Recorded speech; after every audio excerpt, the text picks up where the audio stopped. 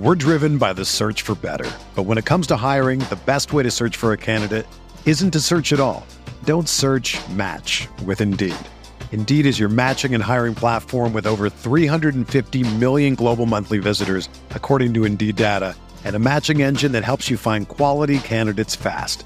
Ditch the busy work. Use Indeed for scheduling, screening, and messaging so you can connect with candidates faster. Leveraging over 140 million qualifications and preferences every day, Indeed's matching engine is constantly learning from your preferences, so the more you use Indeed, the better it gets. Join more than 3.5 million businesses worldwide that use Indeed to hire great talent fast. And listeners of this show will get a $75 sponsored job credit to get your jobs more visibility at Indeed.com/Blue Wire. Just go to Indeed.com/Blue Wire right now and support our show by saying that you heard about Indeed on this podcast. That's Indeed.com/Blue Wire. Terms and conditions apply. Need to hire? You need Indeed. Ladies and gents, boys and girls, what is up? Thursday, March the 2nd, 2023. Hope you're all doing well. Chris Phillips here, your host of the Daily Crow of the Spurs Up Show. Appreciate you all tuning in. We have got a lot to get into here on this Thursday. I see Todd Smith, Brandon Ward, Gavin, Rhett, Stephen Borwell Jr., Brandon Ward, Madison Travie, Ethan, Austin Gregory. What's up? Also, those that are in the Big Cock Club Discord, head over to the TDC Questions channel. The TDC Questions channel, be sure your questions are answered there. Again, really excited to be chatting with you all here on this Thursday. We've already jumped on Inside the Gamecocks with JC, JB, and Phil. We got JC Sherbert on at 1:15. And in the meantime, we are taking your questions, your comments, your calls as well. 843-790-3377. Also, of course, podcast drop this morning, episode 746. A full breakdown of a massive weekend. Of course, the Yardcocks taking on Clem Sucks in the annual rivalry series. Women's basketball begins the SEC tournament tomorrow. We also talk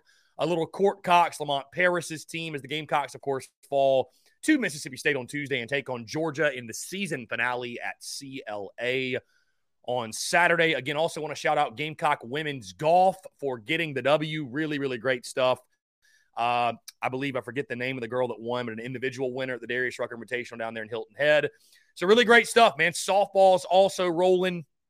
Feels good to be good if you're wearing the garnet and black. I see Noah Johns, John Edward. What's up, Todd Smith? Beamer had a press conference, Todd Smith. Beamer had a press conference at 11:15. I think that is over. But he did have a presser just sort of previewing the start of spring practice. We'll get into some of his comments in just a second. Stephanie Lee, what's going on? Also, guys, let me tell you, of course, TDC brought to you by our friends over at Prize Picks. Go down the Prize Picks app or go to prizepicks.com. And when you do, use the promo code TSUS to receive a 100% instant deposit match up to $100. Guys, you can play anything and everything with our friends over at Prize Picks. College sports, pro sports. Of course, March Madness is here, and you want to be in on the action with our friends at Prize Picks. Not just spreads, not just totals, not just futures, but all the different prop plays that you can get into. So, again, that's our friends at Prize Picks. Go download the app or go to prizepicks.com. And when you do, use that promo code TSUS to receive a 100% instant deposit match up to $100. Be sure to check them out and tell them that Chris from the Spurs Up Show sent you. John Edward, I see your comment. And, yeah, I think that's probably the biggest news from the press conference. Shane Beamer updating many things ahead of the start of spring ball. He, of course, updated the status of the 3 Gamecock football players that have been suspended since, what was it? Was that in December? I think that happened. Or was that in early January? Actually, that was early January. My bad. That was January. I'm getting my dates mixed up. I'm getting my months mixed up here. Anyways, a couple months ago, Anthony Rose, Montague Rames, and Cameron Upshaw. Shane Beamer updating they are still suspended. They are still not a part of the team. Beamer says he does not anticipate any of the 3 being back with the Gamecocks football team at any point in the near future. So I feel like that's saying without saying their time at the University of South Carolina, at least on the Gamecocks football team, is done. So it does indeed sound like, again, I don't want to draw conclusions necessarily because you never know. You never know. Maybe this works out. Maybe some good news comes out in the future. But as of right now, guys, I just, if you're a Gamecock fan, which of course you are, if you tune into this show, I would not expect any of those three players to be suiting up anytime soon. I would be moving forward with the assumption that those three players are no longer a part of Gamecocks football. And, it's a shame because I think we had high hopes for all three. I think we had high expectations for all three. But, Shane Beamer even mentioning that it's out of his hands. It's a university issue now, and there's nothing that they can really do. So, you wish them nothing but the best, and you hope it works out for them. And it's a shame because, again, they're kids, and it's a hard lesson to learn. But it sounds like it's unfortunately one that they will indeed have to learn. It's a shame. Indeed, Trevor, it's a shame. But again, we're taking your questions, comments, calls, guys. It's game day eve. Yardcocks taking on Clem Stucks in a 3-game series. Of course, tomorrow night, which good news on the weather front. Taking a look at the weather, and I posted the screenshot this morning, and I will take a look right now to give you the most up-to-date look at the weather. It is raining in Clem Stucks today, right? It's raining there today. Going to rain all day tomorrow as well. Going to rain all day tomorrow. But taking a look at tomorrow and the hourly forecast, if I can get through the thousands of ads that weather.com puts you through. Yeah, going to rain all day today. You look at tomorrow. It's in the 70s to 80% chance all the way up until 6 o'clock. It's a 60% chance. And then 7 o'clock goes all the way down to a 20% chance. So hopefully what is able to happen, tarp that thing up. You know what's coming. Preserve the field. And around 6:30, 7 o'clock or so tomorrow night, they can get the field ready, and maybe we have first pitch by 8 o'clock. So would not be surprised if it's a later than anticipated first pitch. But, hey, game on. Let's play it. Let's do it. So I would expect there to be baseball tomorrow night. I know many of you have been asking about that with the weather, stuff like that. But I would expect there to be baseball. I would expect there to be baseball. Travis says, I thought Anthony Rose was especially highly touted, and Rames wasn't Rames from Sumter. Travis, all three of those guys were pretty highly touted. Rose, for sure. Rose was going to be a guy that I think definitely played. I believe he played some in the bowl game, if I recall correctly. But, Montague Rames, I believe, was from Sumter. But, Travis, it's a shame. It sucks. But, it just happens, man. 18-year-old kids, sometimes they make bad decisions. And, you got to pay the price. You got to pay the consequences. It is what it is. So, anyway, some interesting quotes from this morning. Trey Knox especially says, we're going to go really fast and try to tire out defenses. So I know that is music to our ears. We will see again, guys. It's peak talking season at this point in the month of March. We are so far from football. But either way, really excited that spring ball is just around the corner, and looking forward to everything getting going. Shane Beamer confirming that spring practice will start on Tuesday, March the 14th. Tuesday, March the 14th is when things will get going for South Carolina football. Shane Beamer confirming also he's going to be in Greenville. So if you're at Fluor Field on Saturday, Shane Beamer will be in attendance. Also said he's going to head to the women's basketball game after that to go support Dawn Staley and their squad. So really exciting stuff. Going to be a fun weekend for Gamecock Nation. Gad, what's up, my friend? Appreciate you tuning in. Austin Gregory says Rames was an excellent social media recruiter. We'll miss that part a lot. Also was expected to do big things. Yeah, I think Austin, I'm probably going to miss more so what he would have done on the field. I hear you on the social media side, but it's just unfortunate we'll never see those guys suit up. But, it applies here too. All we got is all we need. You got to move with the ones you got. Got to move ahead with the ones you got and just kind of keep it moving, if you will. Again, guys, we got J.C. Sherbert at 1:15. He will take up most of the second hour, so I highly suggest if you want to get in your questions, your comments, your calls, to do so now or in this first hour, if you will. Of course, the podcast that dropped this morning, the big focus, or the main focus, I should say. The main focus was, let's see, why? I'm trying to find something here.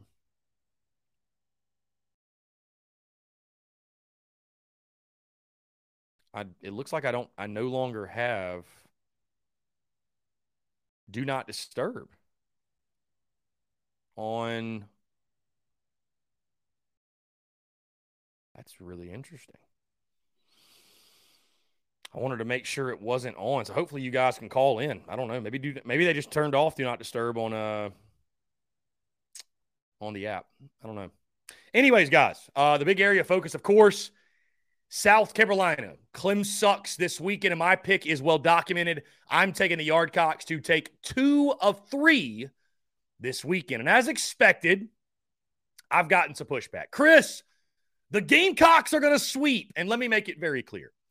South Carolina is more than capable of sweeping this Clem sucks team. More than capable. On paper, the Gamecocks probably should sweep. I mean, you look at the advantage. You go down the list. If you're checking off boxes, where do the Tigers have the advantage? Not on the bump.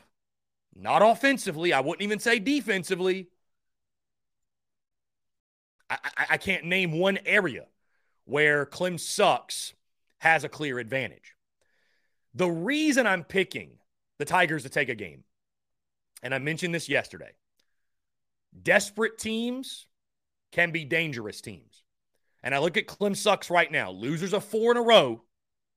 Down and out. Their own fan base is already mailing in on the season. We'll be lucky to win a game. You know this Clem sucks ball club is going to give the Gamecocks their best shot. That goes without saying. I mean, this rivalry, throw away the records, guys. It's going to be 3 intense ball games. I think everyone should prepare themselves for that. But I think you will get the Tigers' best shot. I think Eric Bakich on the Clem sucks side, I think he's a really, really good coach. I gave them a lot of credit for hiring him, pulling him from Michigan, if you will. Obviously, he's got ties to Clem sucks, but I thought that was a great hire. I think he's going to do great things there. So I think even with the roster they have, they lack star power, right, on the bump and swinging the stick. Got a couple nice offensive pieces, but as a whole, they really lack that star power that I think the Gamecocks possess. But it would not surprise me to see the Tigers take a game. Which game? I don't know. I think it's a bold pick, right? Because which starting pitcher do you pick against? Which Gamecock starter do you pick to lose? But again, a desperate team is a dangerous team. And when the pressure mounts and the pressure picks up, sometimes things that have not happened to this point or things that are out of the ordinary, they become the ordinary. Leadoff walks, 2-out walks. You get real tight and you make an error. Or you don't get those timely hits. And before you know it, all it takes is one guy to get hot, one guy to shove, and they're able to steal a game. So I think South Carolina is more than capable of sweeping this series. No doubt. Would not surprise me at all. Admittedly, I'm going a little bit conservative. Because of the competitiveness of the rivalry, I'm taking the Tigers to take a game, but I do think the Gamecocks take 2 of 3. I do think they take 2 of 3. So that is my pick. Again, I've gotten a lot of pushback. Get the brooms out and trust me, guys. We're doing live streams for all 3 games. South Carolina wins those first 2. And I'll tell you this, South Carolina wins those first 2, they're winning Sunday. There's just no way Clem sucks is coming into Founders Park and winning. I mean, absolutely no way. There's absolutely no way. So you win those first 2, I think you've got the series sweep. I really do. And we'll have the broom in studio. If that happens, we'll have the broom in studio. For sure. No doubt.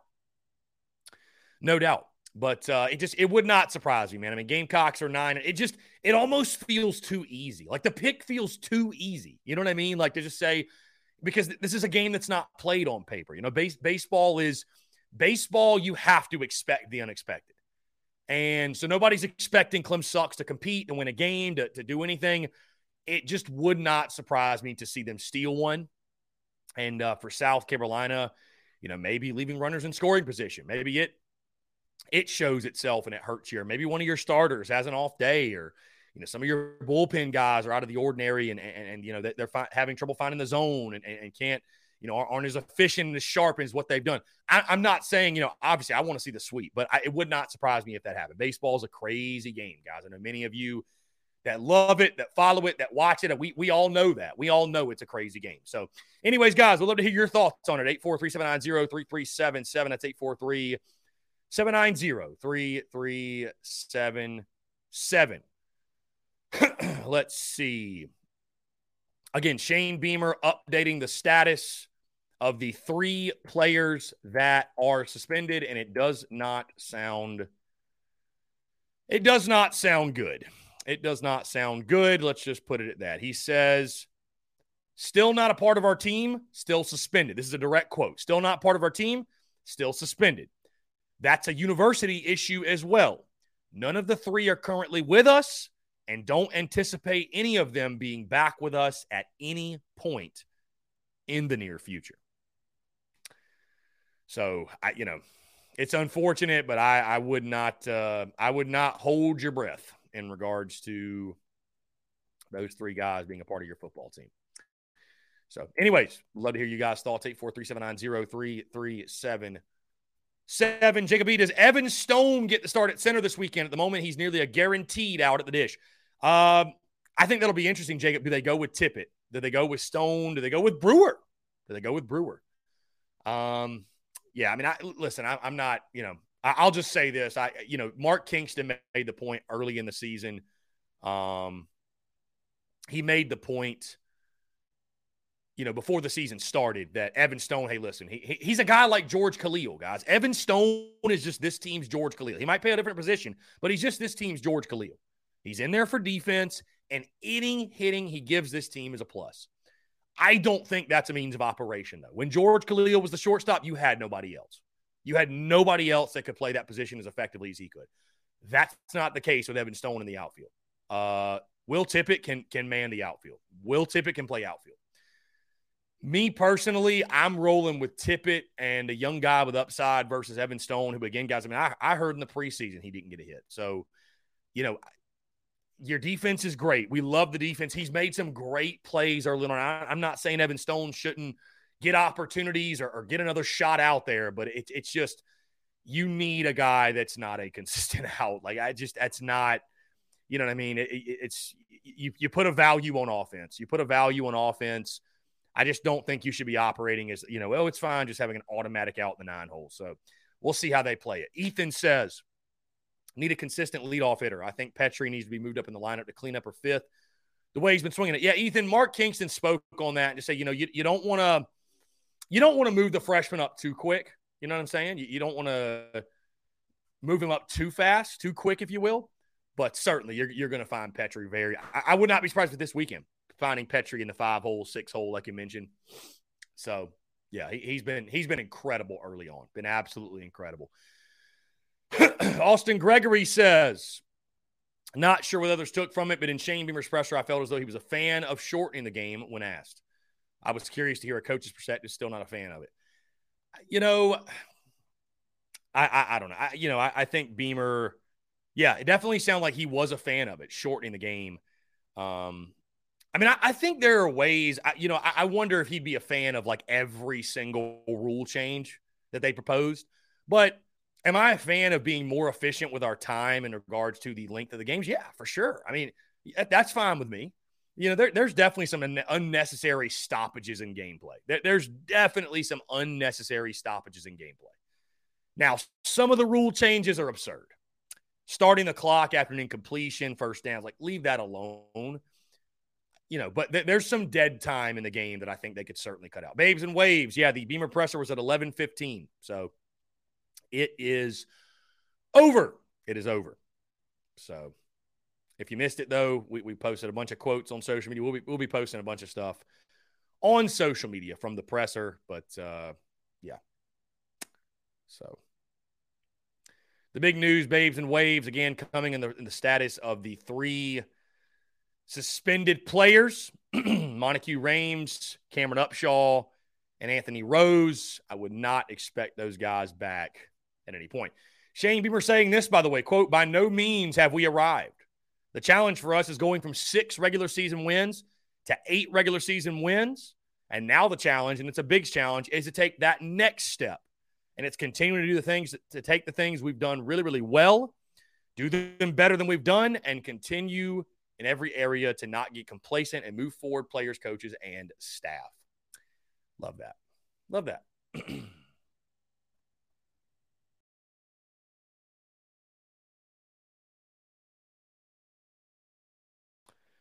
Let's see. Just looking through some of these quotes.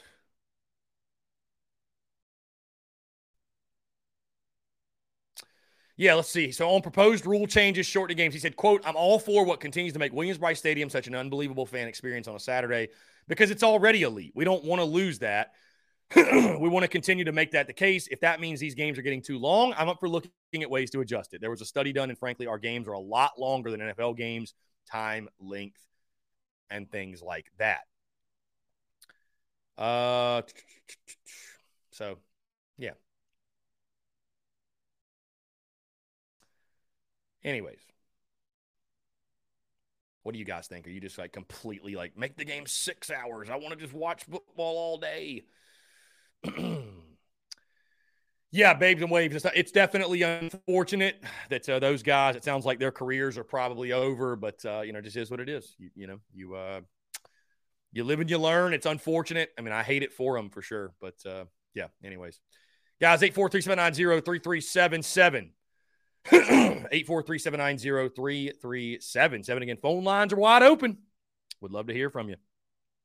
Phone lines are wide open. Women's basketball gets rolling tomorrow. How about the fight yesterday in the SEC tournament? My God. Crazy, dude. Crazy. I don't know what was going on there. Yeah, I don't know. The do not disturb. The do not disturb option has gone away, which is interesting. Very interesting. Anyways. Guys, by the way, you might recall yesterday, Babes and Waves, I did not post a clip of the fight, but I think SEC Network did. Yesterday, you might recall I was looking for my preseason predictions, my record prediction for men's basketball. I thinking back, I was like, I think I didn't post a prediction graphic because it was during football season, but still, that makes no sense. I don't know why I wouldn't have done that. Either way, went back, listened to the show, and because it was a point of emphasis yesterday, I'll tell you, I picked 17-14, 6-12 for the men's team. 17-14, 6-12. So I was way off in the non-conference as we sit here with 10 wins. I was way off, right? 6-12 in SEC play. We have a chance to get our fourth. So if we beat Georgia, I wasn't too far off. I was definitely a little more optimistic, though, than I probably should have been. We'll put it that way. Coleman Hall, here we go. He says, just saw the fast comments.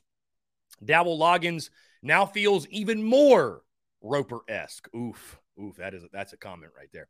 Coleman Hall also says, all about speed, but man, I hope we don't get all those quick 3-and-outs as we did with Muschamp and Roper. I mean, I feel like, you know what's funny, Coleman? I just feel like every offseason, to a degree, you hear the same quotes over and over and over again. It's like the same quotes get recycled.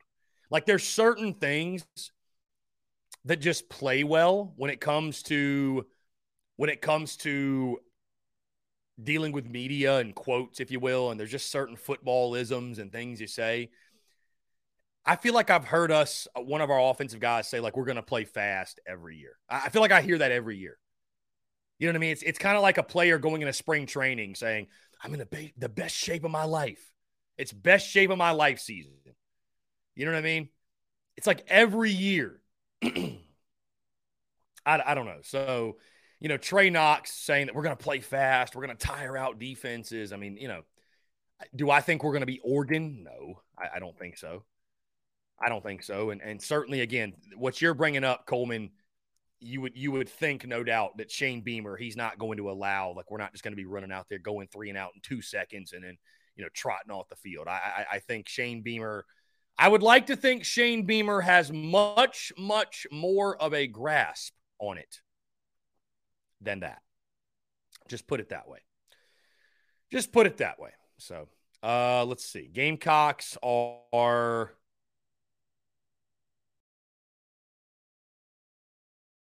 at shoot-around right now in Greenville.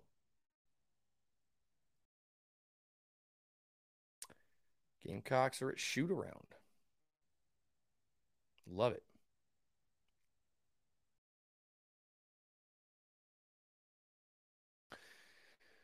Let's see. Coleman. No, here you go. Babes and Waves, I saw your post of the fight with the old heads at the South Carolina-Bama game.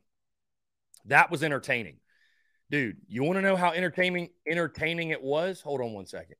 It's crazy. It's crazy that like people want to see fights and stuff like that. Dude, that content, 210,000 views on TikTok. 210,000. 210,000. Crazy, bro. Crazy. Absolutely crazy. Why do people love seeing that stuff? Why does that move the needle? I'm curious. Like, why? Why does that move the needle, you know? I don't know. Weird. Anyways, let's see.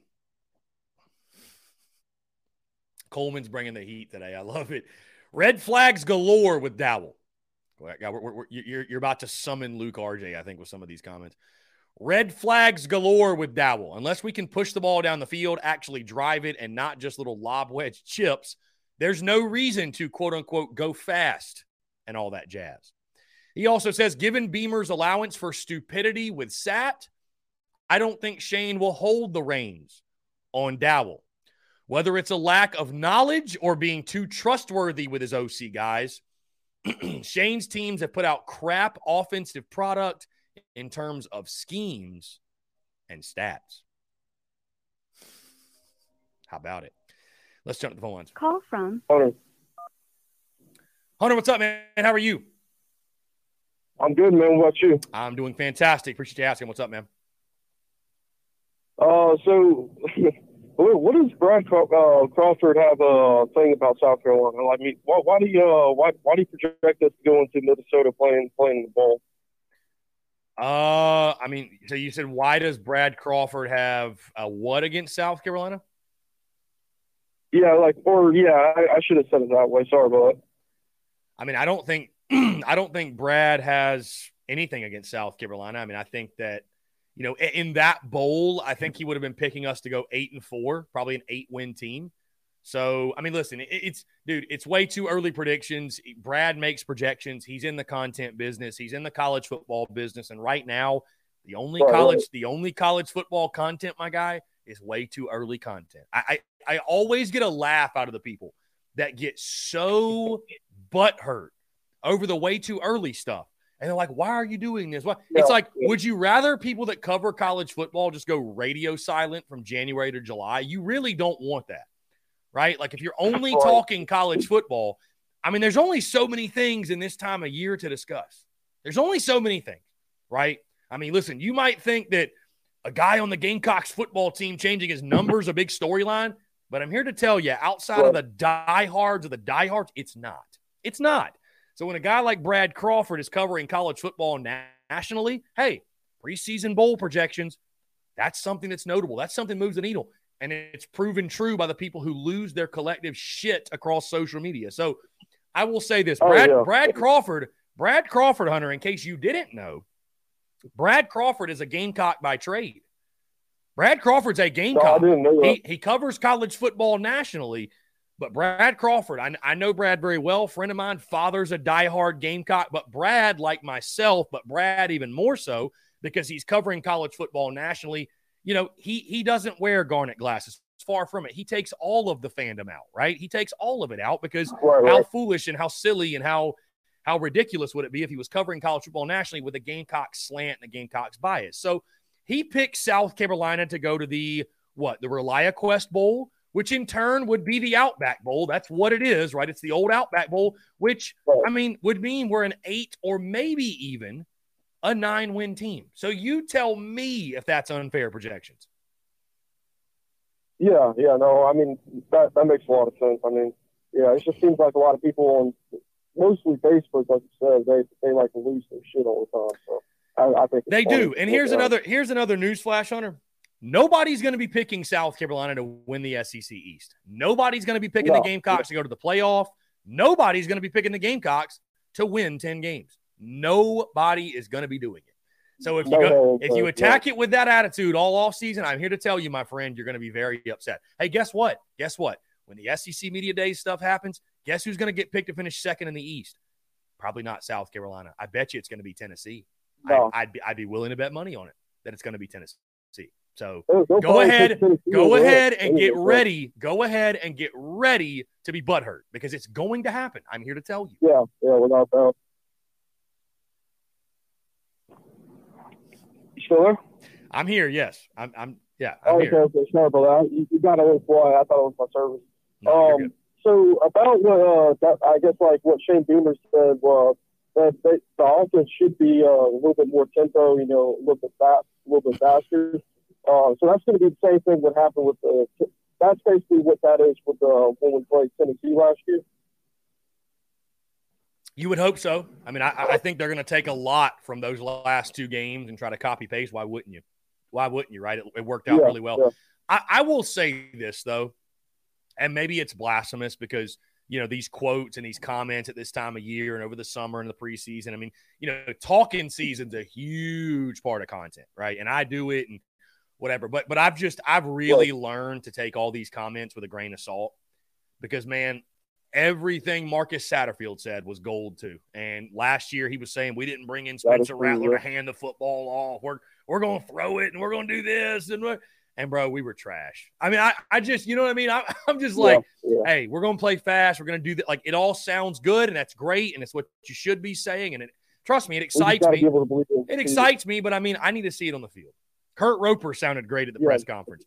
Marcus Satterfield said some good things. Right.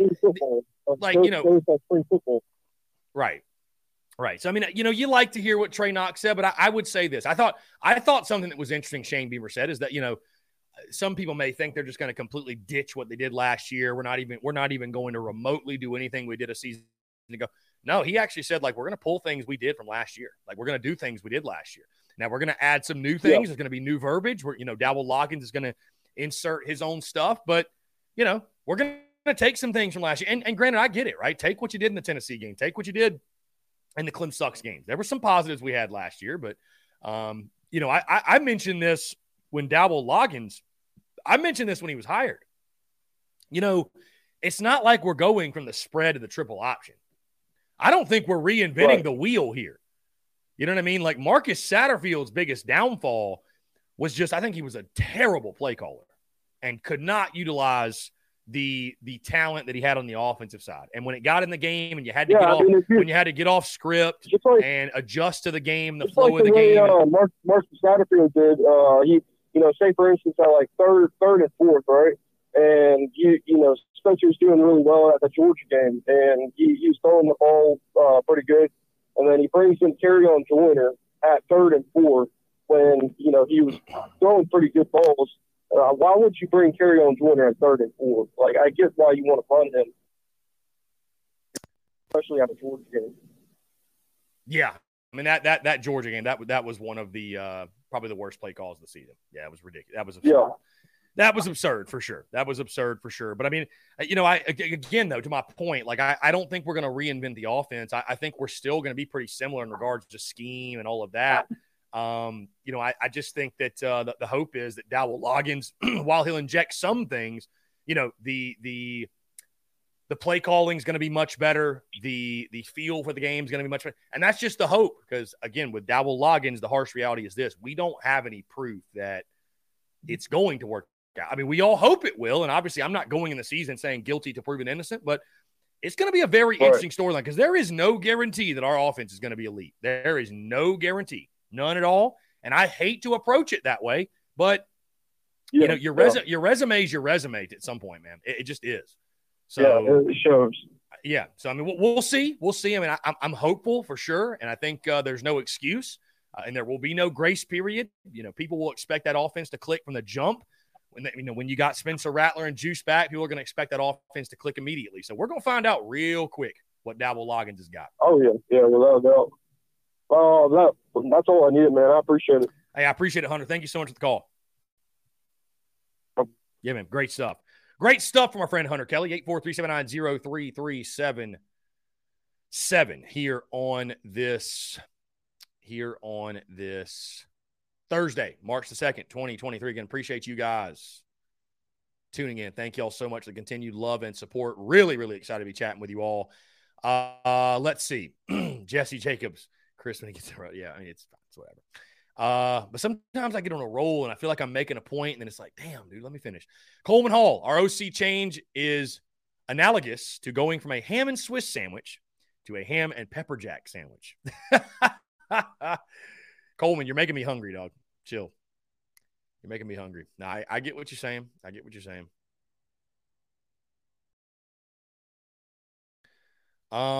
Let's see. Coleman Hall resume and comments lead me to believe it'll be a combo of Sat and Roper. Hopefully it works. I mean, we'll see, Coleman. I'd like to think I'll say this because I know that coaches get way too much credit, way too much blame as well. So I'm hoping as we continue to upgrade talent that maybe the OC chatter will become less of a focal point. That's what I'm hoping. That's what I'm truly hoping, right? Because at the end of the day, we can talk about certain offensive coordinators and this guy's great, this guy's average, this guy sucks. But like at the end of the day, if you got great players, like Mike Bobo, for example. I mean, I know we love to pull the jokes. All my homies hate Mike Bobo. He's trash. He's this, he's that, he's whatever. But I bet you he'll have success at Georgia. I bet you he will. So, Coleman, on that note, though, he says, I hope I'm wrong. Hope Dowell does great. Hope we've got the best offense ever had. Coleman, on that note, with your skepticism of Dowell Loggins, which, again, I'm not saying are unfair. I think they're actually very fair. Where are you falling record-wise? Where are you falling record? Because if the offense is not good, let me put it to you this way. If you want to know a path to 6-6 for South Carolina football this year, if the offense is not good, again, this team will go 6-6. Because the defense, I think, guys, I mean, I hate to say it. I think the defense, and I could be dead wrong, but I think the defense is going to take a step back. I do. And I'm not saying a major step back, but I think this defense is going to be – it's not going to be an elite dominant defense. Like I think we have real issues stopping the run. We've got a new look secondary, and I know you got some nice pieces in Eamon Worry and DQ Smith and Marcellus Dial. But guys, anytime you lose a duo like a Darius Rush and a Cam Smith, I think you're going to feel. I think you're going to feel the effects of that. I do. I think you're going to feel the effects of that. So, I think you're going to need to score to win. I think you're going to need to score to win. I really do. So if the offense gets off to a sluggish start, I mean, listen, I could definitely see you losing to UNC, losing to Georgia. I could see you losing to Mississippi State. I could definitely see you losing to Tennessee. I mean, you could realistically start 1-4. You could if the offense is not there. Will Core, believe it or not, the run defense I think actually could get worse. Believe it or not, I think it could. And I'm not sitting here trying to be find some joy. Like I'm not trying to be doom and gloom here, but I think there's real questions on the defensive side, man. I really do. I think there are. Coleman says if we can average 35 plus without insane standard deviation, we could go 10-2. Yeah. I mean, the offense has just got to click, in my opinion. The offense has to click. So, and it should click. And I mean, it should. It absolutely should. The heat will be, I mean, you know what? You know what's crazy, guys? How many of us recall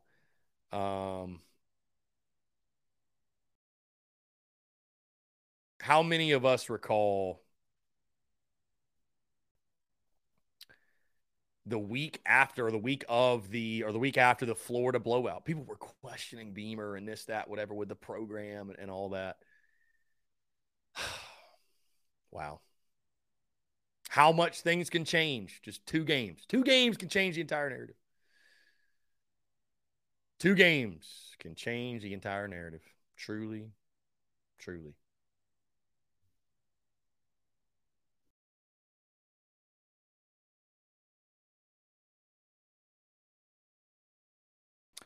Coleman says Dowell's resume is a suspect at best. I'm not relitigating that with anyone. I mean, Coleman, there's no denying that. There's not even a debate. I mean, it's just not even a debate.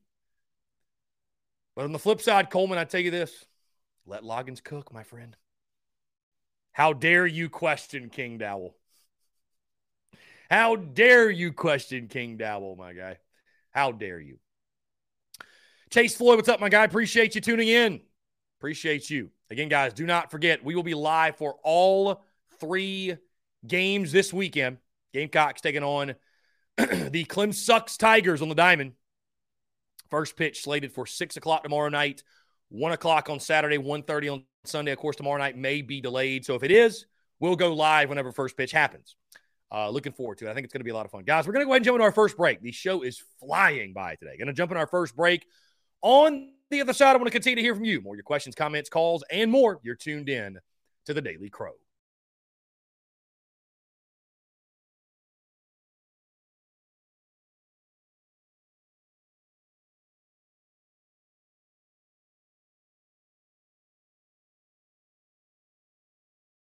All right, guys, we're back. Taking your questions, comments, calls. 843-790-3377. That is 843-790-3377. I see Jeremy Wardell versus Coleman Hall, the greatest rivalry in the Facebook comments.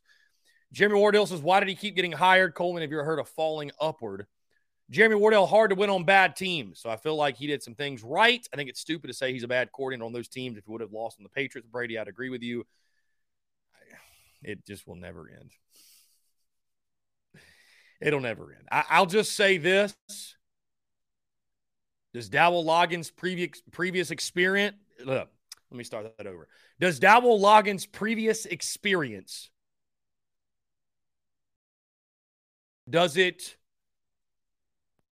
mean he's going to be a bad OC at South Carolina? No, it does not. Does it make me feel more confident he's going to be a good one, though? Not necessarily. So it's literally just a wait and see. We have no idea. Let's jump to the phone lines. Call from Robbie Davis, Zaxby's Hall of Famer. Robbie Davis, what's up, man? How are you? I'm doing fantastic. First things first, so I to get this out of the way, okay? Today is Marion R's birthday. So happy birthday to Marion R. 26. Happy birthday, Marion R. 26, indeed. Happy birthday, Marion R. 26. But I thought about this for a long while yesterday, and to be honest, I know I originally picked this to sweep.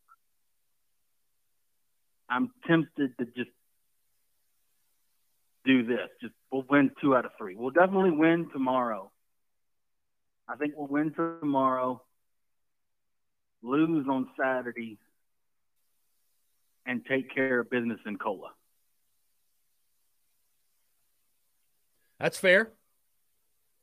Because like you said, they're licking their wounds and they're desperate, right? They're desperate. At this point, they'll do whatever it takes to win, okay? But I don't see us losing in Cola on Sunday. I could see us losing Saturday, but I definitely don't see us losing Friday with who we got pitching Friday.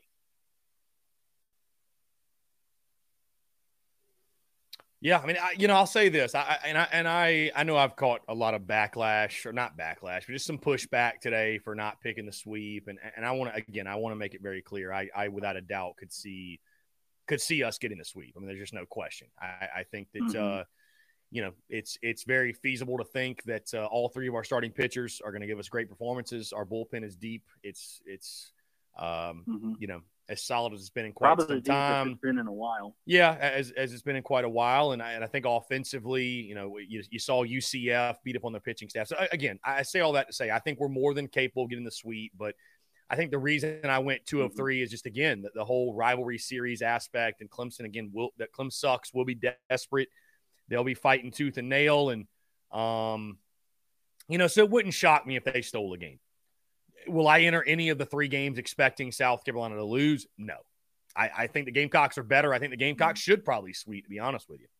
So right. I'd love to be wrong in that aspect, and we get the job done, get it done. But it just – I don't know, man. It just would not shock me. There's something in my gut that tells me that, this is going to be a much more competitive series than we're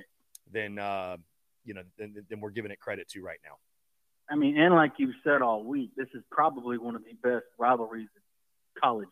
It probably is the best rivalry in college baseball, okay? There is storied history with both of these programs, right? Of course, South Carolina has had the better success, but there's still a lot of great success that team in the upstate has had, but not to the significance of South Carolina.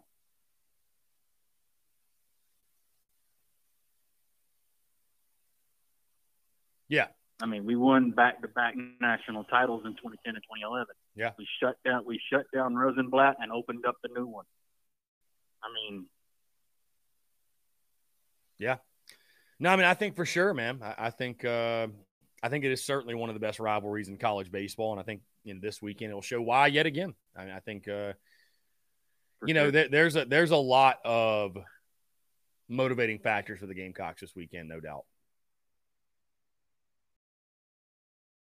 If you're a college baseball fan and you're a Gamecock or a Clemson fan, okay, and you need motivation to get fired up for this weekend, you don't have a pulse, okay?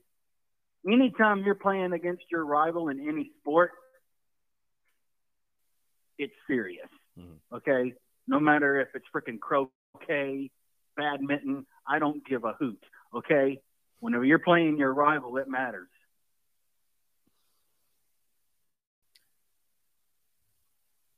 That's a fact. And it's definitely going to matter this weekend. That's a fact. Because it's the two best baseball teams in the state going at it, okay?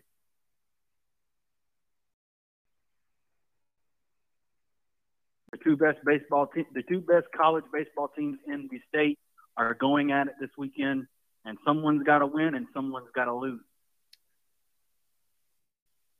I'm just hoping that we're on the winning side and not the losing side this weekend. Yeah, Robbie. The only place I disagree with you, I don't think Clemson's the best. I don't think Clemson is the second best team in the state this year. I mean, they just lost to USC Upstate. I think Coastal probably beat them. That's right. I forgot. College of that. Charleston Yeah. might beat them. I think there's I think the Citadel could maybe take on Clemson. Yeah, I forgot about that. I forgot UCF beat them. I forgot about that. USC Upstate, but yeah, I get what you're saying.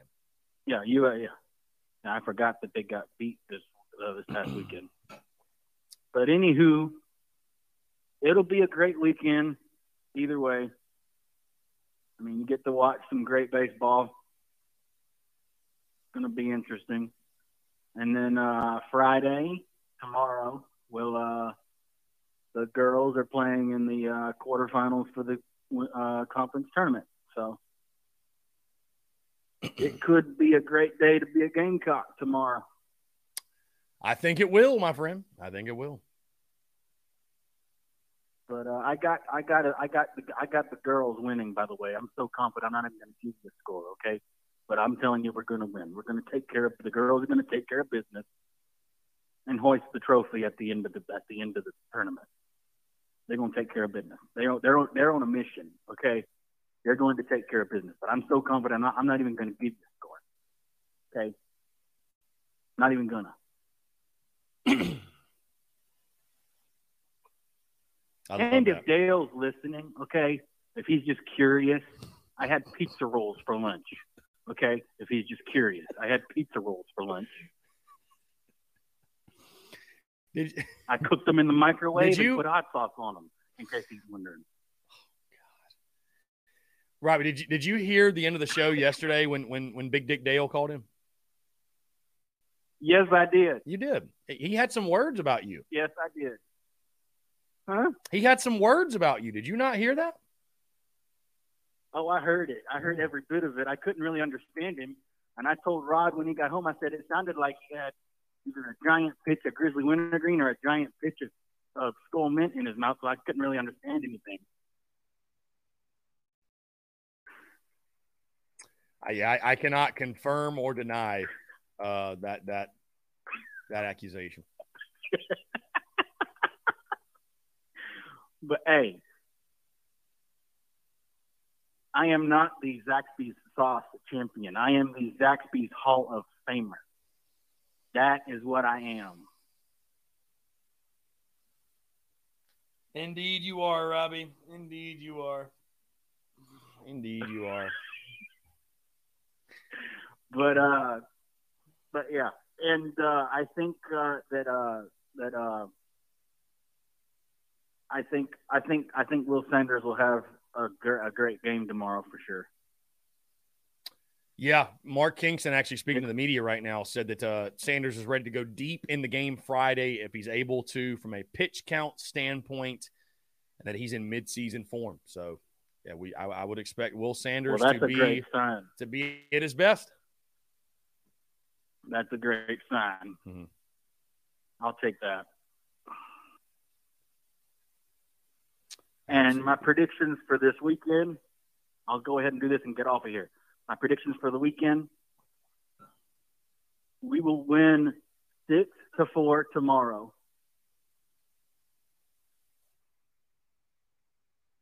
4-3 Clemson Saturday. And then Sunday we close the door and beat the bricks off of Clemson. I think we'll win 7-4 on Sunday. Okay. I got it documented.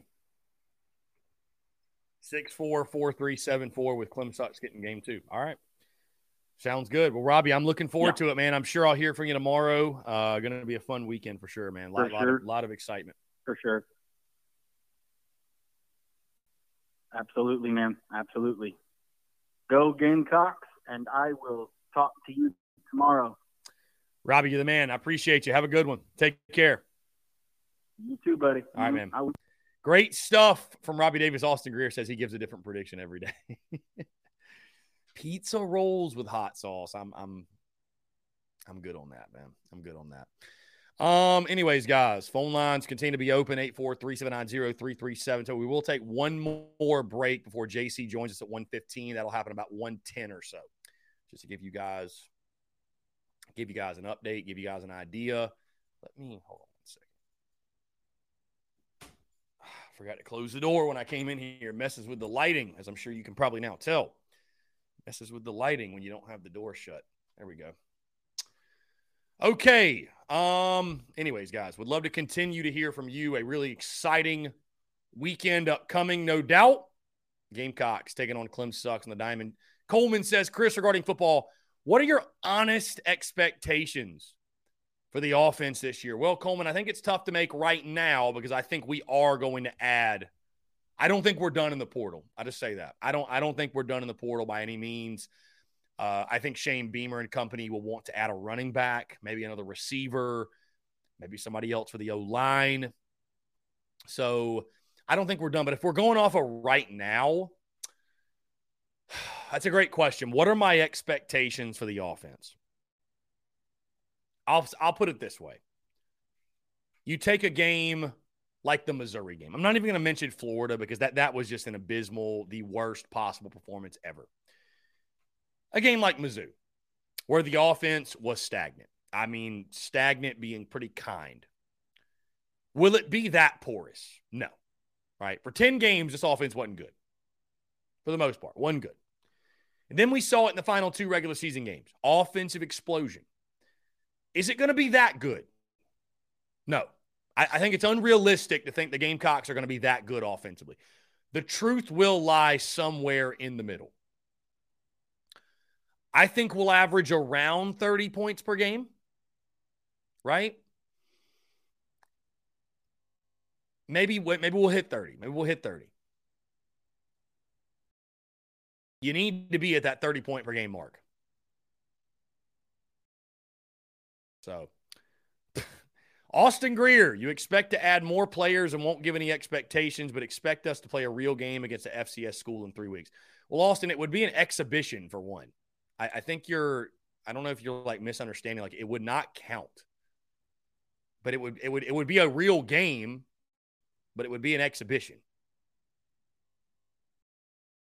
And I just gave you some expectations. So, and also, I mean, Austin, a lot of people are going to add more players. I mean, Nicholas Harbor's not going to get here till the summer. So, I mean,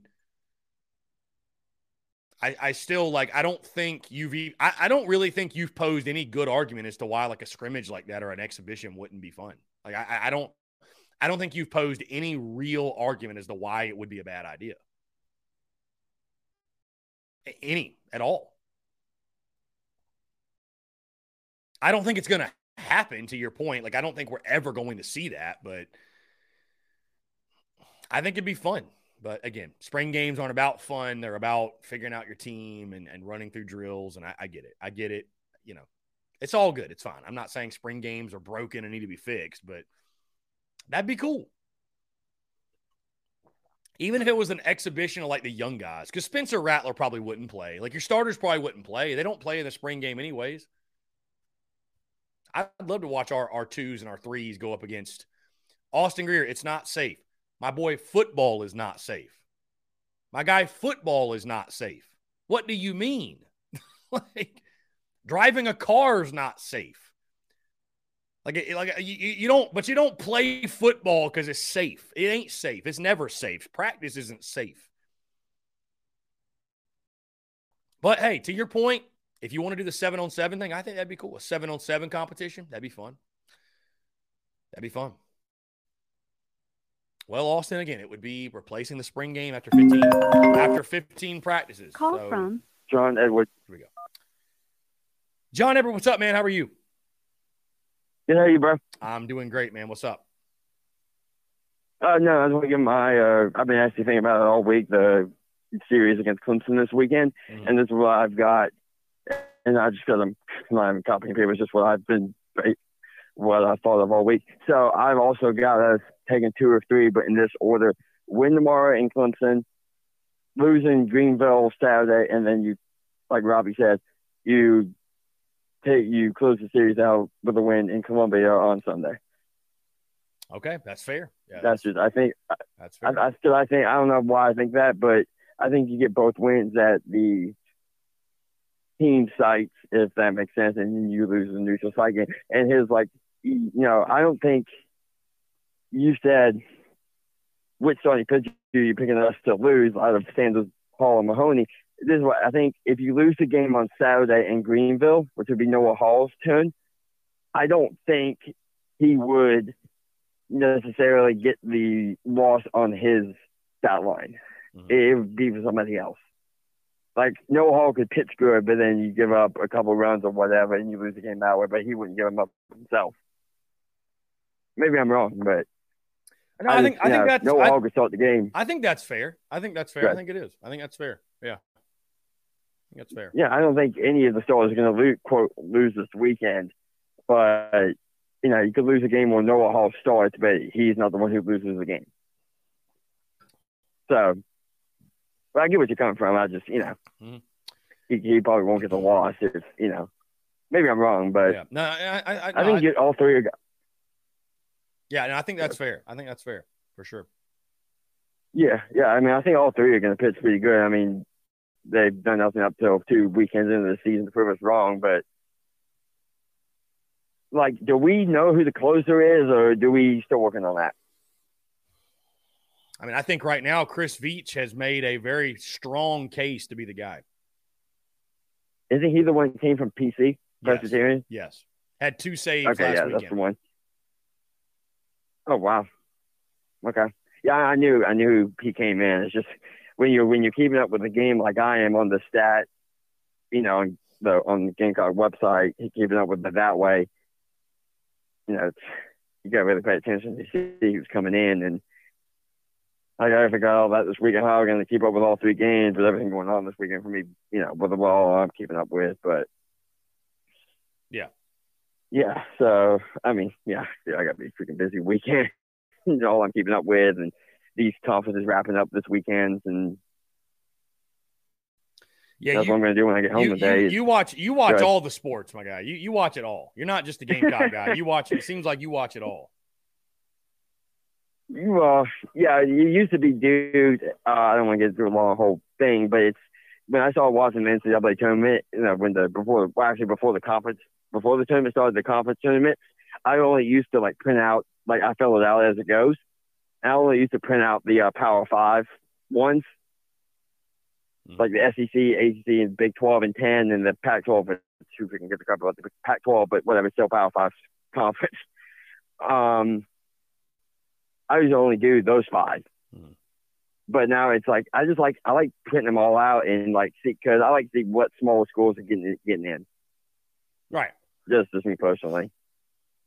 I got 'Cause, you. I mean, the big ones, the big schools, you know who's getting in and all that. But you like to see what other smaller, for me, I like to see what smaller schools are getting in. And who knows, we might, I think, I don't know. Clemson, I think, is on the outside currently. So was College of Charleston. But I think having College of Charleston on the outside right now is like a bunch of BS.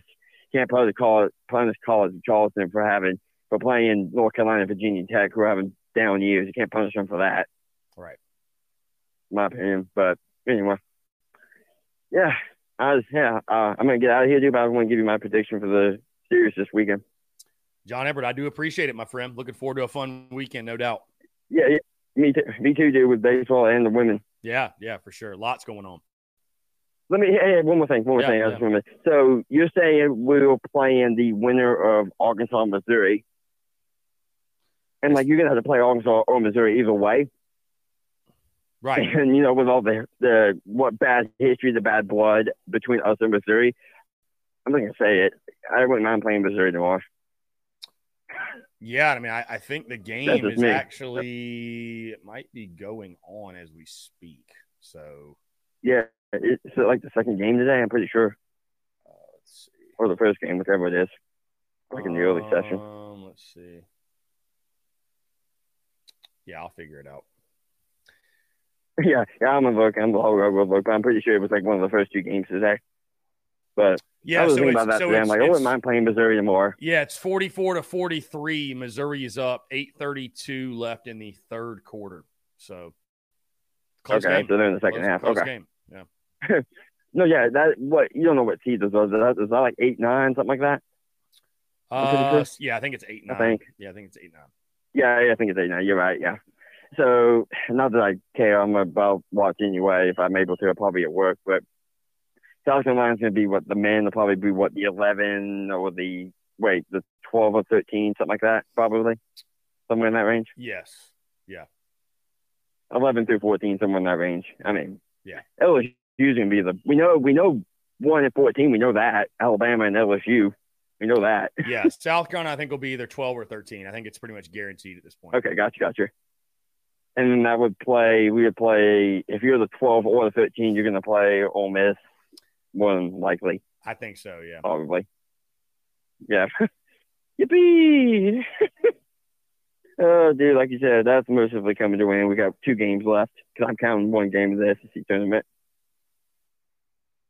1 in the regular season, you got 1 SEC tournament game coming. It's just hard to give them the benefit of the doubt. Honestly. Yeah. Who knows? Maybe we can make a run. You never know. It's crazy. Craziness happens. Who knows? Yeah, I get it. I get craziness, but it's like it's just hard to give the team the benefit. I know it's first year of a new coach, but it's like we knew it was gonna be rough. Yeah. We knew it. Yeah, no, not this rough, but it's been a rough one for sure. It's been a hell of a season. Definitely. All right, dude. All right, dude. Thanks for taking the call, and I'll talk to you some other time. Yeah, John Everett, you're the man. I appreciate you. Great stuff. See you, Chris. Yeah, see you, bro. See you. Take care. Great stuff from John Everett, guys. We're about to jump into a break. One thing I wanted to mention, though, before we did, when you take a look at this series, and it's interesting, the Clem Sucks connection that the Gamecocks inevitably have right now, I thought it would be a much bigger storyline, right, over the summer last year when you hired Monty Lee after he was fired by that team in the Upstate. You brought in guys on their roster, Dylan Brewer, Ricky Williams, Jonathan French. In regards to the guys, Brewer, French, and Williams that I mentioned, I don't really know how much any of those guys are going to play. I mean, of course, unfortunately, Ricky Williams is out for the year with an injury. Dylan Brewer is just fighting for at-bats at this point. And Jonathan French, I think maybe you could see him in some pinch hit spots, but Cole Messina is going to start all 3 games behind the dish, and you're going to have Lee Croy probably at third. So I'm not sure really any of those 3 guys are going to make an impact, although we all know, guys, baseball is a crazy game, and sometimes it just has this poetic way of putting certain guys in certain situations and creating its own drama and its own moments, if you will. But Monty Lee, that's the one that's the dynamic I think is most interesting going in the weekend because, give Coach Lee credit. Yesterday, I thought he was very professional, approaching the media, talking with them about the weekend. Hey, it's just, business as usual, what have you. But this one's a big one for Monty Lee, man. It's a big one. Right. And he's been on both sides of the rivalry. The difference is this: When he left South Carolina, he left South Carolina. And he left on good terms to go be a head coach, pursue that at College of Charleston. His tenure up there in the upstate with the Tigers ended because they fired him. So I think you would be naive to think that Monty Lee does not want to stick it to Clem Sucks in all 3 games.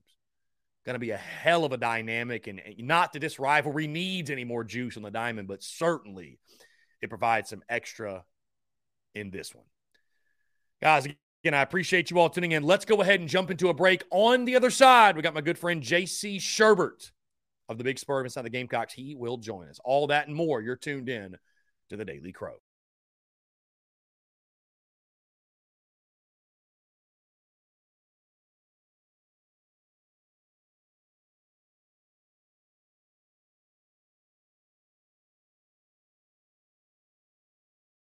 All right, guys, we're back. Taking your questions, comments, calls, 843-790-3377. I see Austin Greer commenting. I want to get this in before we get JC on. Michael Braswell is going to transfer. He deserves to be playing. Austin, my question to you is this. Over who? He's not. Braylon Wimmer gets moved to shortstop. Will McGillis arrives, takes over at second base. And at the third base spot, man, where it's been an open competition, unfortunately, I just do not think he was consistent enough swinging the bat. So, you hate to see it because Braswell was such a big part of our team last year, was such a spark plug for sure. But, you got to trust the decision-making. And I think, listen, who are you going to take out of the lineup? LeCroy, Messina? Which guy are you removing? That would be my question. That being said, again, he joins us every single Thursday. And I'm really excited to chat with him once again. J.C. Sherbert of Inside the Gamecocks of the Spur. First things first, J.C., appreciate you guys having me on the show this morning. It's always a pleasure chatting with you on Inside the Gamecocks, but really excited to conversate today and appreciate you taking time. What's going on? Hey, it's no problem. Good to be here today.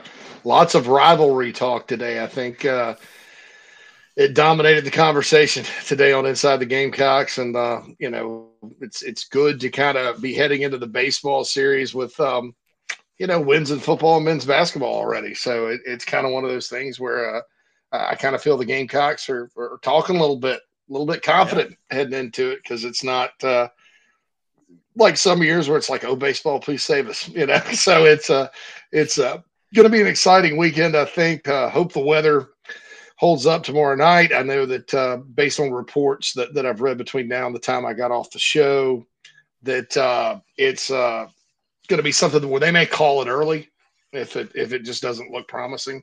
But they will get 2 games in this weekend, and looking forward to watching all 3 of them and seeing how the Gamecocks do with really, I think will be their toughest challenge of the season.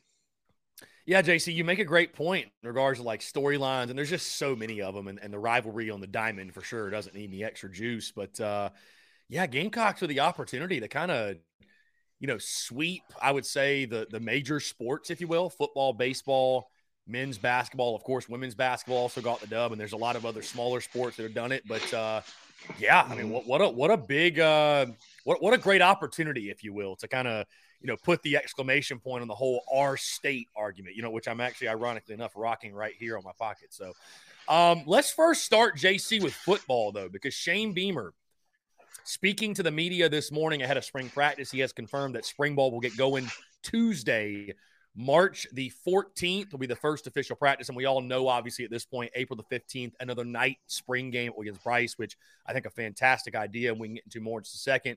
I'll first start, Trey Knox with a comment this morning about the offense, and I'm going to pull up the quote. I know I mentioned to you guys earlier this morning.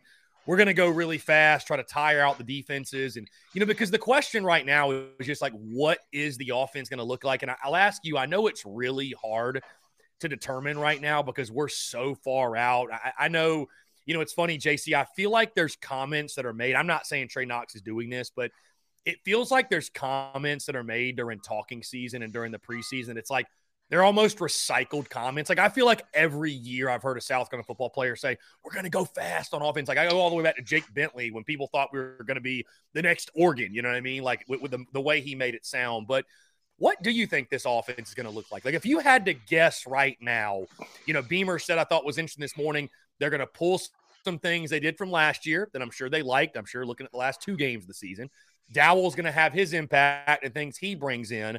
So, like, how much would you really actually expect the offense to change? Or do you think it's going to be more of the same, but much better play calling and much more efficiency and utilizing of the playmakers? Like, what are you expecting offensively? I think that all of us that are just observing it, it's going to be – you're not going to be able to tell a lot of difference between what Marcus Satterfield was running the last couple of games of the season and what they ran the bowl and what Dowell Loggins is going to run. I think you may see a few more exotic formations more frequently. But if you think about it, the issues with the offense under Marcus Satterfield, it was never really like the plays and the designs and the structure of, run this against cover 2, run this against cover 3, that type of thing. It was more how it was taught, implemented, called. The personnel groupings were way, way, way more, overboard than you'd want. And you saw what happened with this offense when they simplified it, and they did. The last 2 games, people ask me what was the difference. Well, it got simplified, pretty dramatically. Spencer Rattler's on the record as saying they had 20 different personnel packages they carried into the Florida game. Not that many against Tennessee. Now, some people confuse personnel packages with formations, and there's all different formations everybody uses every week. Personnel packages are run all these people off, run all these people on. It's dramatically different, that kind of thing. You run different things out of it. So I think all that's going away. I think Dowell Loggins spending those years with Kendall Briles, spending the year with Mike Yurcich at Penn State, there's going to be some kind of tempo air raid stuff in it, but it's not an air raid offense. And if you think about it, the Kansas City Chiefs run a lot of air raid concepts, quote unquote, anyway. And so I think you're going to see them operate at a quicker tempo. Is it going to be one of those offenses that you look out and go, man, I want to throw up just watching it operate, kind of like Tennessee last year? I don't really see that happening all the time. And I'll tell you why. Shane Beamer, philosophically, and the head coach, sets the philosophy for the entire program. He believes, kind of like Steve Spurrier did, you have to, and Will Muschamp too, for that matter, you have to operate. You have to have different tempos that you can operate from, because what if you have a day where, you're misfiring, your quarterback's not accurate, you're making mistakes, you're kind of stumbling and bumbling out there, and you're not able to run the ball, and you keep going 3 and out, and 20 seconds comes off the clock, your defense is going to be gassed by the end of the first quarter. And one thing Shane Beamer does preach is complementary football, offense, defense, special teams, all of that. So I don't anticipate South Carolina going out there and it looking like Tennessee does, where boom, boom, boom, boom, boom. Now, are they going to kind of look like the Gamecocks did, the last 3 games of the year? Yeah, that was an offense that operated at a quick tempo. Hey, but you want to see the downside of it. If you get too one-dimensional in the throw game, look at what Notre Dame did in the second half in the bowl game. The Gamecocks defense was absolutely worn out by the end. But I think Trey, I don't know. I think Trey is right in the standpoint that, South Carolina is going to be able to line up and go fast. And I think that from where we'll see, it'll look a lot faster because it'll make a whole lot more sense. It won't operate at a glacial pace. I mean, just the fact they're not going to have, 12-word play calls is going to be a relief, I think, for Spencer Rattler and everybody else. Rattler even said that. He's like, I don't think we're going to have that type of word verbiage this year. But, you'll see some pro-style elements. You'll see multiple tight ends. You'll see, them spread it out. You'll see some under center. I don't think that, from just the general things we look at when we're watching a football game, you're going to be able to tell a huge difference. But I do think operationally the quote-unquote guts of an offense are going to be a lot different. And I think this will be a lot more player-friendly system than last year's was the first 10 games of the year. So not a lot of check with me is what you're saying. Not, or can we throw out the phrase "check with me"? Is that? I'm not saying he'll never look at the sideline. I mean, remember Spurrier? I mean, even Spurrier did that. You know, he was like, "Well, shoot." You know, of course, that was Spurrier's whole thing, is that he would sit there and read the defense, and it sometimes when he's in Carolina, it took him a little while. You know, so he's like, "Look over," you know. Yeah. But nobody cared when when it was a completed pass, the guy was wide open. Everybody cared when he got back-to-back. Had to call back-to-back timeouts or whatever that Steve had to do when he was here. But I'm not saying he'll never look over the sideline, but I don't think, what happened last year was because they were subbing and because they were given you're almost like, why would you do that now? Because you're already giving the defense all sorts of time to get set. And in college football these days, you can't do that. I mean, it's almost a relief to some of these defensive coaches when you're trying to play it like the NFL, and you're letting them sub and letting them figure out what you're going to do, and all that happiness. I mean, I think with a quarterback like Spencer Rattler too, getting him in rhythm is so paramount. It's hard to get in rhythm. It's easier to get in rhythm when you're going fast or even at a medium tempo than when you're just, taking so long between plays. Yeah. I just recall last year being in the stadium for the Missouri game, and you get up the line of scrimmage and they look over and you're just like, oh, audible groans. 10 more. Yeah, it's literally 10 more seconds, 15 more seconds to listen.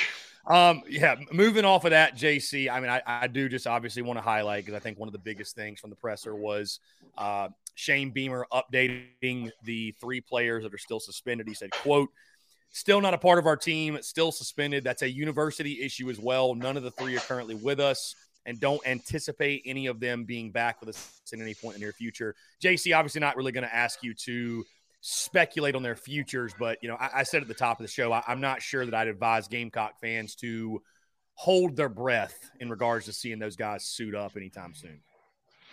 Yeah, it is something it'll probably go beyond the athletics department. It's a university issue.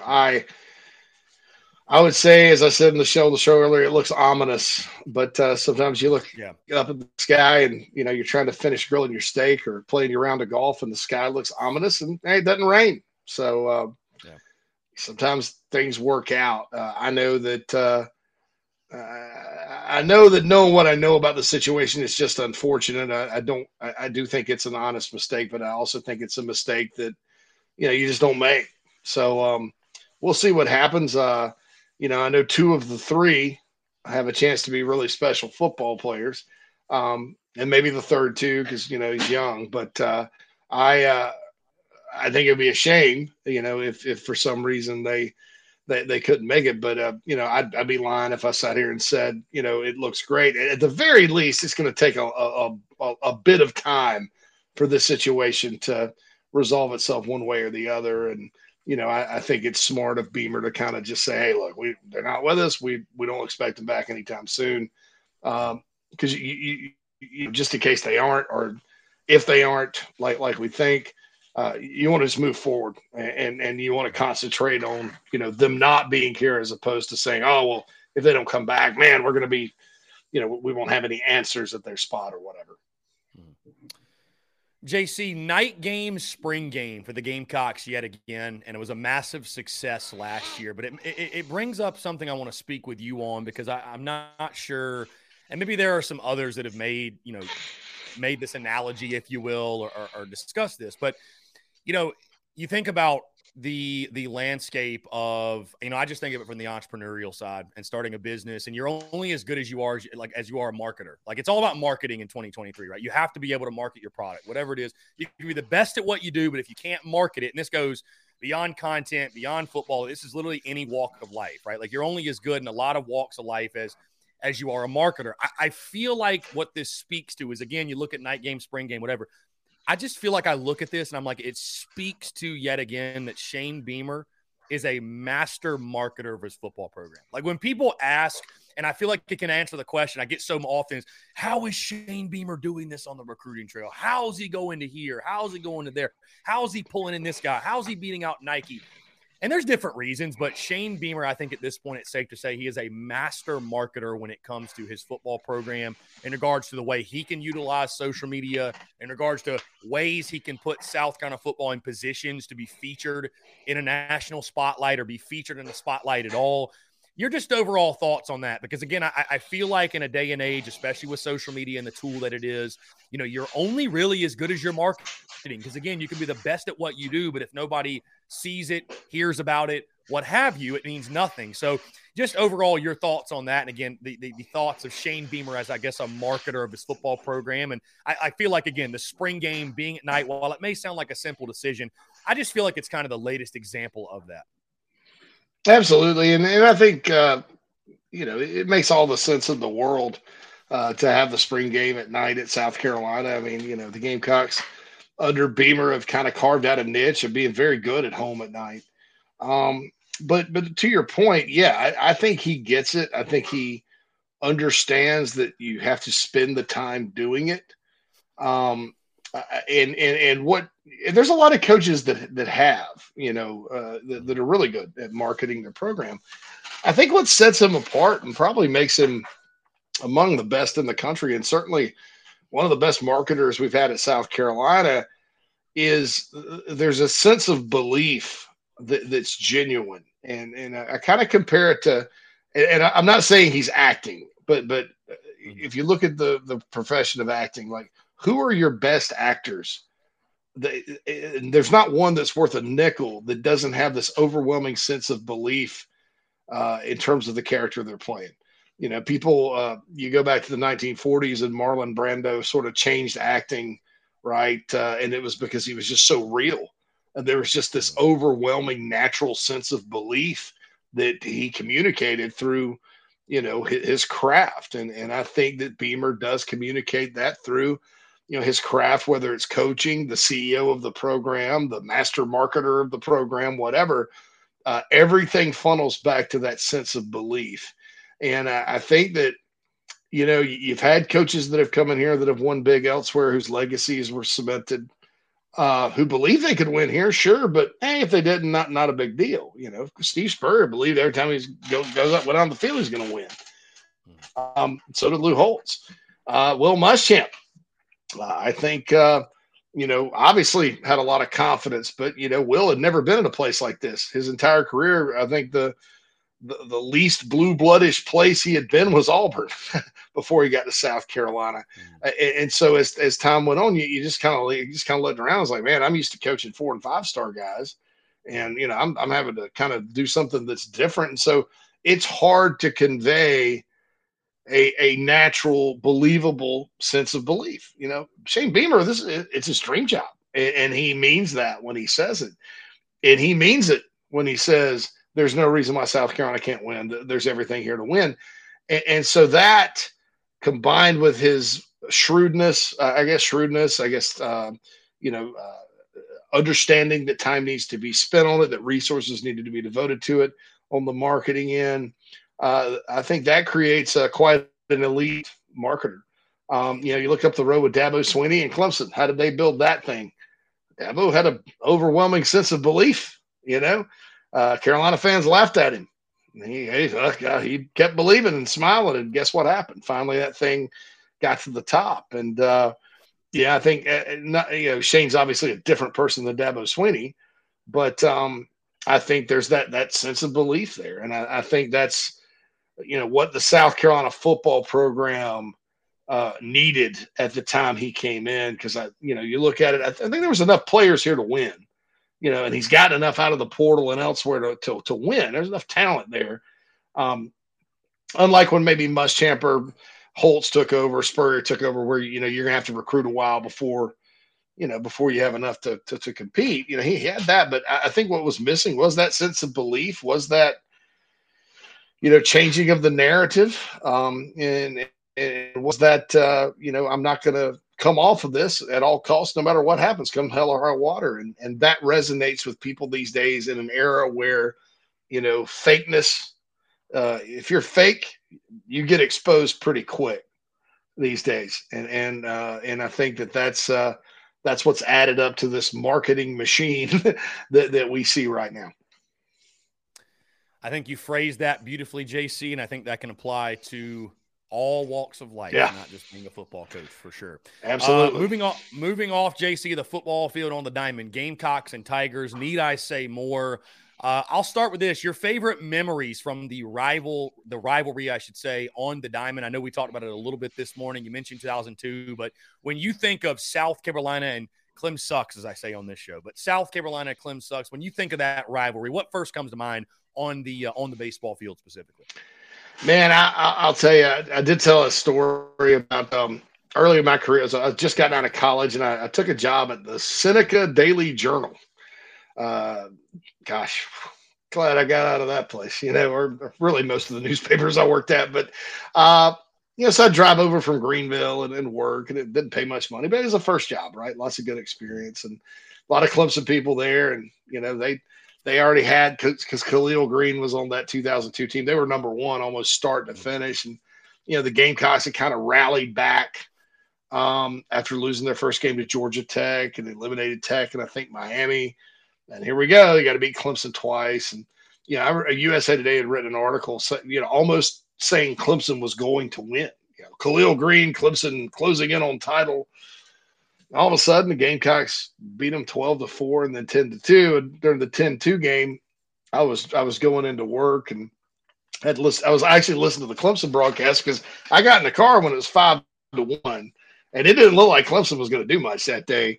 And so I guess I was a little sadistic and wanted to listen to the Clemson broadcast. But I think, within that time, I think that the home run Trey Dyson hit in the 12-4 game that really, I think, took it to 7-4 or maybe 10 or something like that. Then you sort of knew, like, Carolina's going to win this one. And then it was, the next day obviously was that. But I think that, when I really think about this rivalry, I have to go with 2010 and Michael Roth.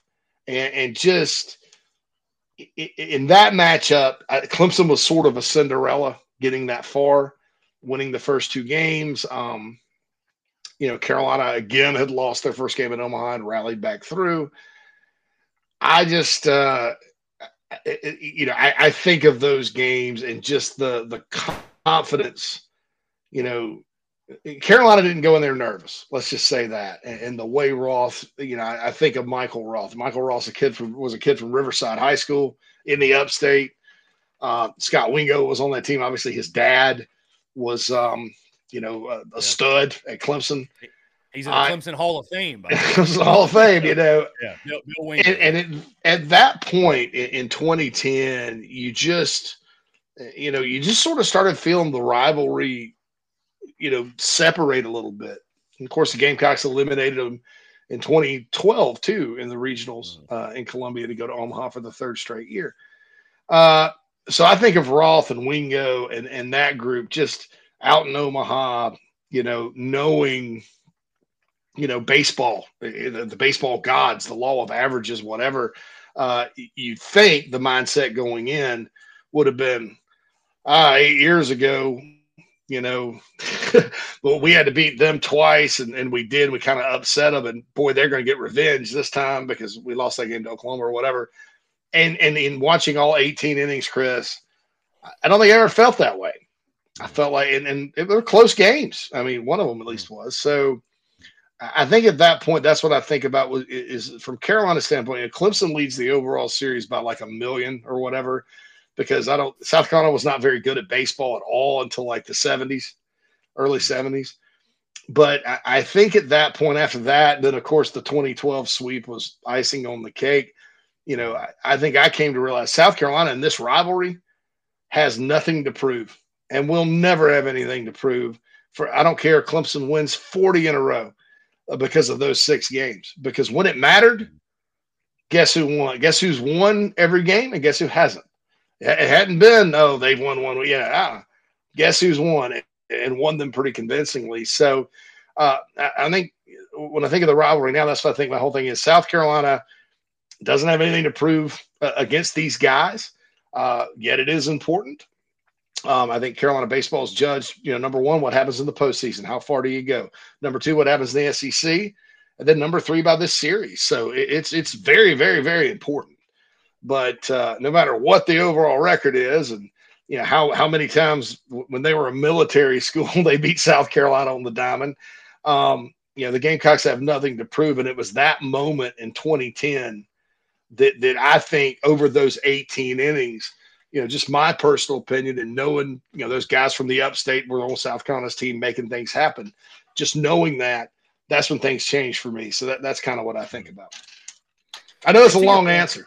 No, it's a great answer. And I mean, to your point, I feel the same way, but to your point, it's a series that it's massively important, obviously, but it does not define how your season's going to go, because, I mean, you might recall in 2010, Gamecocks lose 2 of 3 to the Tigers in the regular season, get blasted at home on Sunday. It was like 19 to – I've got this thing over here. I think it was 19-6, I believe, was the final score. 19-6, yeah. And at Founders Park, that was the worst loss in that ballpark at that point. And you come back later that year, obviously, to win the national championship and beat them in Omaha to do it. So it's a great series. It's a great early season test, but it doesn't necessarily. I mean, look at Clem Sucks last year. Swept the series, started 14-0.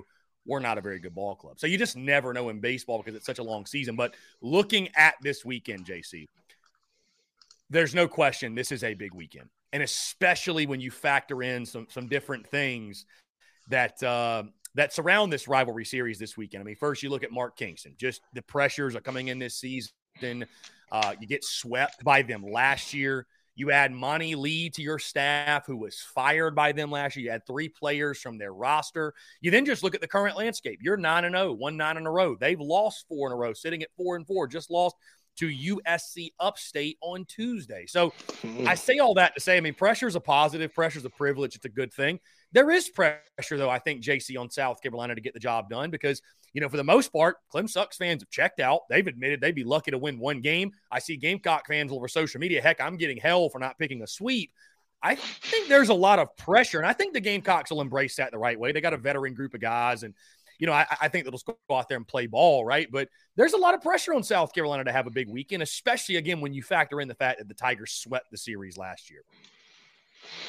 Yeah, and a lot of those guys that got swept last year heard about it all off season and all that. And, it's one of those things. Clemson is struggling, and UCF swept them, and they did lose to Upstate. But you're almost like, well, you'd almost rather them have had some success because and I don't know that their roster is going to be as good as it will be. I do think Eric Bakich is a good coach. He's throughout his career. I mean, he took Michigan to the final series of the College World Series in Omaha. I mean, you don't at a Big Ten school, that's unheard of. The guy can coach.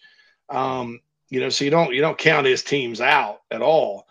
And I think that to a certain extent these days in college athletics with kind of the kids these days, right? I don't mean to sound like an old guy. Oh, the kids these days, but that can lull you to sleep a little bit. You got to get their focus. You got to get them dialed in if you're the Gamecocks, and Clemson's going to do that. I don't think that the UCF and USC Upstate losses are going to define Clemson's baseball season. I'm not saying they're a regional team. I'm just saying they will play a lot better. And so if you're the Gamecocks, even though you come in 9-0, you showed some resiliency last week. You've won just about every way you can, from 20-3 to 1-0 the first 9 games, which I think is a good sign in the sport of baseball. You still you'll make sure you're locked in because this and not for how you can take your rival lightly, but it's happened. Don't take them lightly, and that would be what kind of concerns me. But as far as the pitching matchups go, obviously South Carolina's got a huge advantage on the mound. And then they got to hit the baseball. Clemson's going to have to win this series. Some heroic performances from their arms this weekend, and have to find a way to manufacture runs against a very good pitching staff. So, all those intangibles, taking them lightly, all that good stuff. Yeah, if you're a Gamecock fan, you're a little nervous, but when it comes down to player v player, where's the advantage Clemson has? They just, through 9 games, you wouldn't say that. So we'll see what happens. Yeah, I think, JC, you hit the nail on the head. When you look on the field, I think the Gamecocks, if you go down we do it in football all the time, but if you went position group by position group or aspects of the game in baseball and you checked off the boxes, I don't know which one you would check for Clem Sucks, if any of them. I think the Gamecocks have the advantage across the board. And so, I think if you go out and play your game, you'll take care of business. The Monty Lee side of things, just how interesting is that a dynamic, do you think? Because I think of it as like it would never happen in any other sport. Like, can you even fathom Dabo Sweeney on South Carolina staff? Like, you know what I'm saying? It would never happen. It would never happen. So the fact that it happens in baseball, it's just so interesting. Do you think it would happen? Is that a realistic thing? It did happen once. And Brad Scott. Who was it with? Brad Scott. Yeah, you are right. And that because he went from Carolina and then was part of Tommy Bowden's first staff, and they carried him off the field in Columbia in '99 when they went 0-11. How could I forget? How could because in football you have nine, back then they had 9 assistants. I mean, baseball you got 3 guys hanging in the dugout, and Brad wasn't Tommy's offensive coordinator or anything. That was Rich Rodriguez. I think he was the O-line coach or maybe the tight ends coach, just was on the staff, just was there. Obviously like Will Muschamp was on Georgia's staff, sort of, and all that. But Brad Scott, that was the biggest example of it. But he wasn't Rich Rodriguez or Reggie Herring, who was their coordinators. I mean, he really didn't have, a big, factor in the game. Monty Lee is the hitting coach and has clearly changed South Carolina's approach at the plate through 9 games. And then, you look at also the fact there's 3 guys, and I know Ricky Williams is out for the year, but you've got Brewer and you got French sitting over there that were on that roster last year. And that's a little unprecedented as well. So you got 4 guys on the roster or coaching staff that were part of Clemson, that were part of the sweep on the other side last year. And that to me is very unprecedented. And I think too, the other thing with Monty, what makes it different than Brad Scott, Brad Scott came from FSU. He had a whole long history with the Bowden family. It wasn't a huge shock Tommy hired him. It wasn't a huge shock that Tommy hired him. Monty Lee was sort of a Dan Radakovich hire because Radakovich used to be at Carolina and knew Ray Tanner and was part of that. And so that's kind of how Monty was sort of a fish out of water up there to begin with. So it's almost like a Carolina to Clemson and back kind of situation, which is very, very interesting. And so I think that I think that's very fascinating. I'm glad that Monty spoke with the media today and they gave him the opportunity to do so because, it's best to kind of sit there and talk about things and downplay it. And I'll be curious to see if they do get the game in at Doug Kingsmore, what kind of reception he gets when he returns up there to face his former team. Yeah, it's going to be very interesting for sure. And again, a rivalry that needs no extra juice added certainly gets it with the Monty Lee and the Brewer, French, and Williams dynamic for sure. JC, last thing before I get you out of here. SEC women's basketball tournament taking place right now. Gamecocks get underway tomorrow, noon tip. It looks like, as I'm actively checking the score, Arkansas is up by 9 with 1.5 minutes left. So it looks like, unless Mizzou makes a big comeback, the Gamecocks will take on the Hogs. I'm not sure how much it really matters. I think you and I are both expecting Dawn Staley's team to get the job done, to stay perfect, to be playing on Sunday and be hoisting that trophy in the SEC championship. Your thoughts on that? And also just one simple question. South Carolina has not won an SEC home basketball game in regards to the men's. Do they get it done on Saturday against the Georgia Bulldogs, a team that they've owned over the last couple of years? I know they lost to them early in the year, but they've owned them on the hardwood. Do they finally break through and get that home SEC win? Guys, should have had that one in Athens, too. I mean, woo. Should have had a buddy of mine. Overtime. Yeah, went overtime. And Zach Davis had a breakaway layup and lost the ball in Athens to win it at the buzzer. Yeah, my buddy, and I don't know if this is indicative of how Georgia fans follow basketball or not. But Aaron or Hayden Brown was playing a pretty good game in Athens, and he was at the game with his son. He says, "Is that Michael Carrera still there?" I was like, "No," because he thought Hayden Brown was Michael Carrera for some reason. I don't know why. I don't know, man. I'd like to see them win because I think that, hey, everybody wants to beat Georgia, Tennessee, Clemson in every single sport, right? But two, you don't want to go over at home winning basketball games in the league, and then if they lose and then go out in the first round of the SEC tournament, and really, actually, even if they don't, if they won't avoid this, they will set a school record for losses. 21 is the record. If I'm not missing some team from back in the 40s, but I believe 21 is the record during the SEC era. It's happened twice. Eddie Fogler in '99, and then Darren Horn his final year, both lost 21 games. So, as mediocre as it's been in this sport, you haven't had very many like just atrocious seasons, and that's not a great way to start. If you're in your first year and all of that, having that, well, what'd you do your first year? I set a record for losses.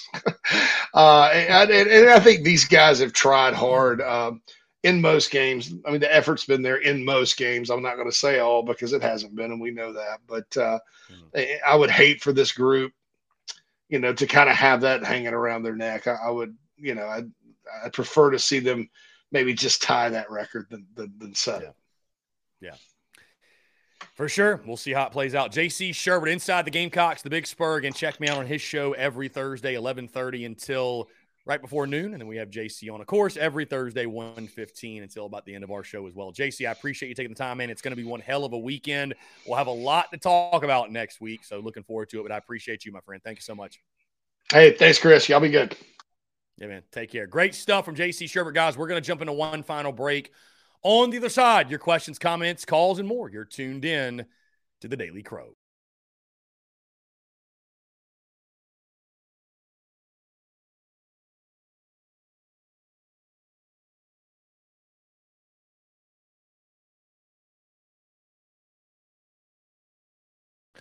All right, guys, we're back. Final couple minutes or so in the Daily Crow. Bruin Nation brings this up. How about this? Former Panthers owner Jerry Richardson has passed away today. Unreal. I mean, he was old. He was old, 87, I think. So, lived a full life, no doubt. But, Jerry Richardson passing away. I remember when I lived in Charlotte, I think he was still the owner.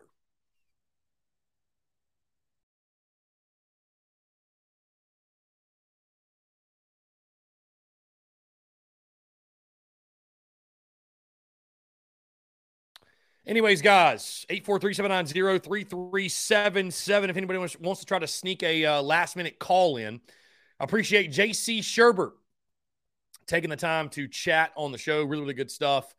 Let's see. It looks like Arkansas did indeed get the W. Yes, 85-74.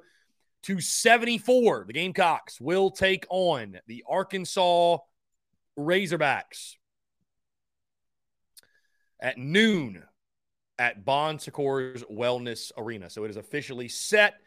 Gamecocks and Hogs will do battle at noon. So looking forward to it.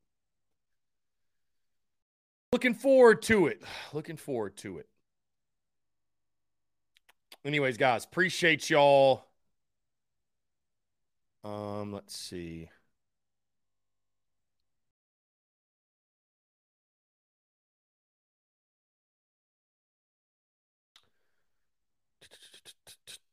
Yes, weather does look more promising for sure. I don't know. It'll be interesting, though, back to what Austin Greer was saying earlier in the show. What does Michael Braswell do? I hope he stays. I mean, I think he's definitely your shortstop next year after Wimmer leaves. But, we'll have to wait and see. Just kind of see what happens. So.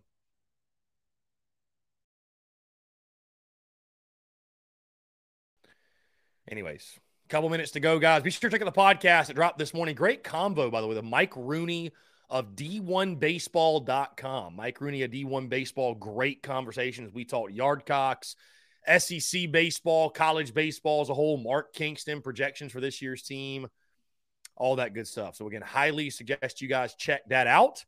And, yeah, fantastic show. Breaking down everything you need to know with the Clem Sucks series this weekend. Also talk some men's basketball, women's basketball. Really, really exciting as we go into this weekend, a big weekend in Gamecocks athletics, obviously. So, guys, again, appreciate y'all. Thank y'all so much for everything.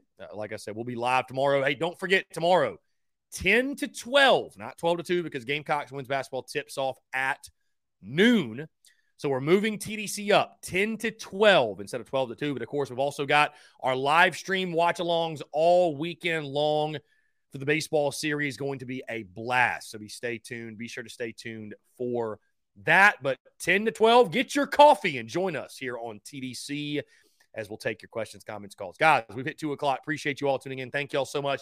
Have a great rest of your Thursday, and we will talk to you all tomorrow. Spring is in the air at Littleton Coin Company, and we want to help you brighten your collection. Visit us at littletoncoin.com all month long to enjoy 15% off your purchase. With a wide selection of coins, paper money, supplies, and more, Littleton Coin Company has something for every collector's taste. Use promo code SPRING at littletoncoin.com for 15% off your purchase all month long. Restrictions apply. Littleton Coin Company. Serving collectors since 1945.